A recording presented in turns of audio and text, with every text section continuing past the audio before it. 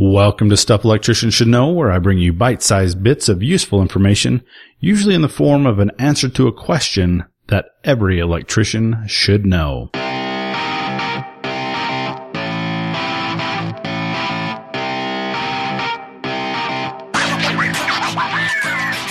All right, episode 61. Let's get into this thing and get started with some Instagram shout-outs. So the first shout-out goes to @Brandon_K_Evans. Now, it doesn't look like Brandon's got anything up on his Instagram page yet, but I'm glad that glad that you, Brandon, are here supporting Electricians Library. Definitely appreciate that. And same goes out to @Mr. Angry Pants.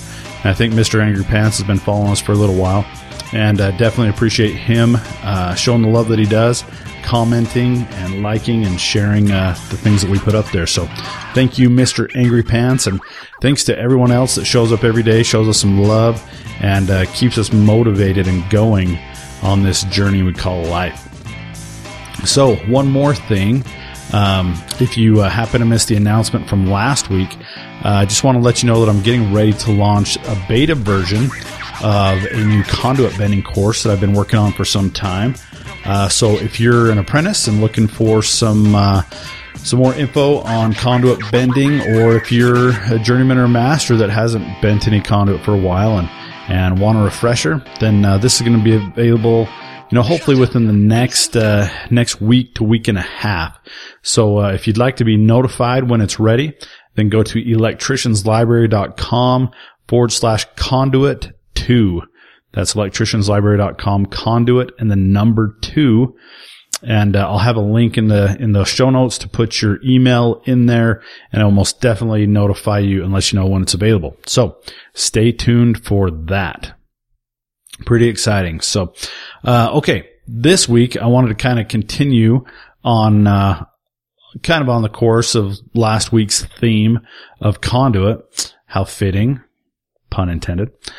So this week I've got 5 tips for all the apprentices out there, that are learning to run conduit. Now, of course, you're going to be trained by, a journeyman that has his or her way of doing things.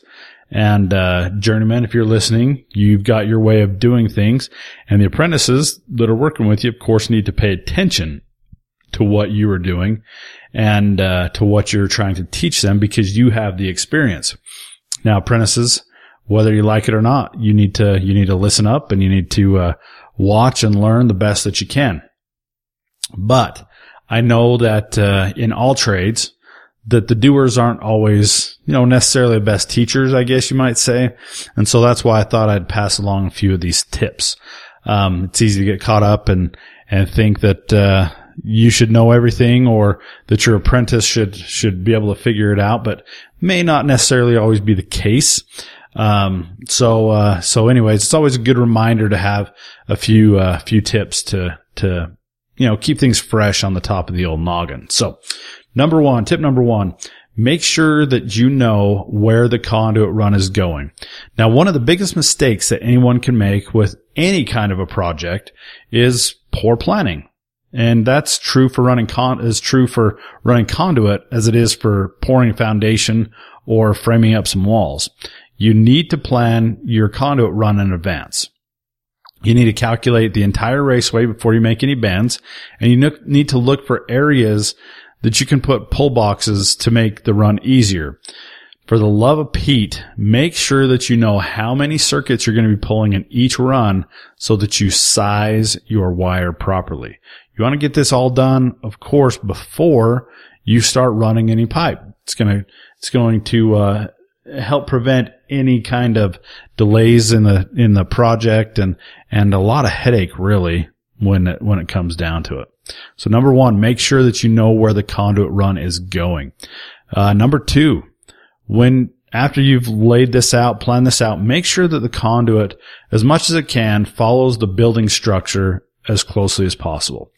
Now, this is especially important if your pipe work is going to be exposed. You want it to look good. You don't want your conduit to look like it's just thrown up there with no thought as to what's going on. So don't take shortcuts on walls and ceilings with 45-degree angles when you can make it look good and pretty with 90-degree angles. Take pride in your work, space your pipe the same, develop your system of being able to space, the distance in between the pipes so they all look uniform. It all comes back to that pride. You'll see on Instagram all these electricians that are posting work of their conduit work, and you can tell the guys that really care about their work, man, it's amazing. And you can look at their work for hours. And then there's the guys that, of course, always get the hashtag of electrical hacks or crappy electrical. And their pipe, let's just face it sucks. Nothing is spaced the same. None of it's plumbed up. None of it's, tight anywhere. It just kind of looks like it's thrown up there. And just take some pride. I've heard it said, it's like an art form. Conduit work is like an art form, and it absolutely should be. You should take pride in that work. So number 2, make sure that you're following the structures as closely possible to make it look good, clean, and nice. Number 3, use the least amount of bends possible that will allow the conduit run to be installed in a clean, workmanlike manner. Now remember, you need to keep the total amount of your bends degrees under 360 degrees. If you reference the NEC article 358.26 in the 2017 NEC codebook. Also, if possible, try not to make any bends in 2 alternate planes that are very close together. Because what'll happen is if you do this, the wire, of course, can bend that way, but a steel fish tape may not be able to get through those sharp bends inside of the conduit like that. So if at all possible, don't make 2 bends in alternate planes very close together. And of course, the more straight run you can put in, the easier the pull is going to be. Along the lines of the pulling, number 4, don't make runs longer than your fish tape. Okay, sounds like pretty common sense, but sometimes this just isn't going to be possible because you're going to have conduit runs that are longer than your fish tape. But when and if possible, put a pull box in to allow for some easier pulling. A shorter pull is going to have a smaller chance of turning into a problem than a longer pull will. Something were to happen in, about the 200-foot mark, of a 300-foot pull, you're going to have just a wonderful time pulling the wire back out, blowing your string back in. But if you have something happen 150 feet into a 200-foot run and you've got a 225-foot fish tape, then you just push your tape back through, no hassling having to blow the string back in.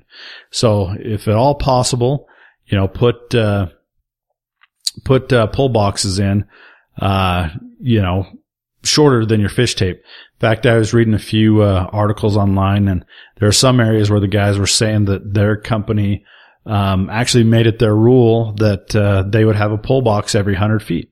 And that was the rule that their company had, and it makes pulls a lot easier when you can just do them in short runs like that. So number 5, here's number 5. Make sure that all of your pipe is bonded correctly. Now, this is an important one, and if you recall, I covered this in episode 55, and I'll link back to episode 55 in the show notes. But make sure that you properly align all raceway boxes, fittings, and connections, and make sure that all the connections, are tight. Ream each cut so that you got clean conduit. Make sure that all of your connections are tight. If you're installing, metal raceway conduit, which we're talking about here, you've got to have that continuous connection between all the parts of the raceway, the fittings, the boxes.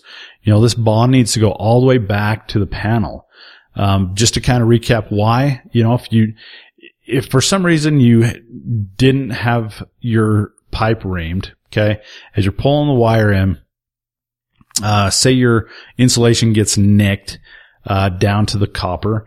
And when that wire is energized, if it somehow shorts to the conduit, then the continuous metal to metal path, of the raceway back to the panel will provide enough current flow for the breaker to trip. Now, if this doesn't happen, if there's a break somewhere in the path and an unsuspecting bystander or the electrician that gets called out to come and fix the problem, if they touch this pipe, they could be electrocuted. And think about that. That could be you. So remember, ream the pipe so that you don't nick any wires, and then make sure every lock nut, every coupling, every connector is tightened, because this could definitely mean the difference between life and death. So I hope that these 5 tips have been helpful. And, if they have, I'd appreciate it if you'd head over to iTunes and give Stuff Electricians Should Know a 5-star rating and review. That'll help us get the word out and get the podcast in front of a lot of other guys that are needing the information. So thanks again for tuning in to this week's episode. Once again, if you want to be notified when the conduit bending course is live, just go to electricianslibrary.com/conduit2. That's electricianslibrary.com/conduit2. And that's where you're going to find a link to let me know if you want to be notified. Click the link, put your email in, and we'll be sure to send the info your way when it is ready to go. So make sure to run your conduit right. And as always, stay grounded.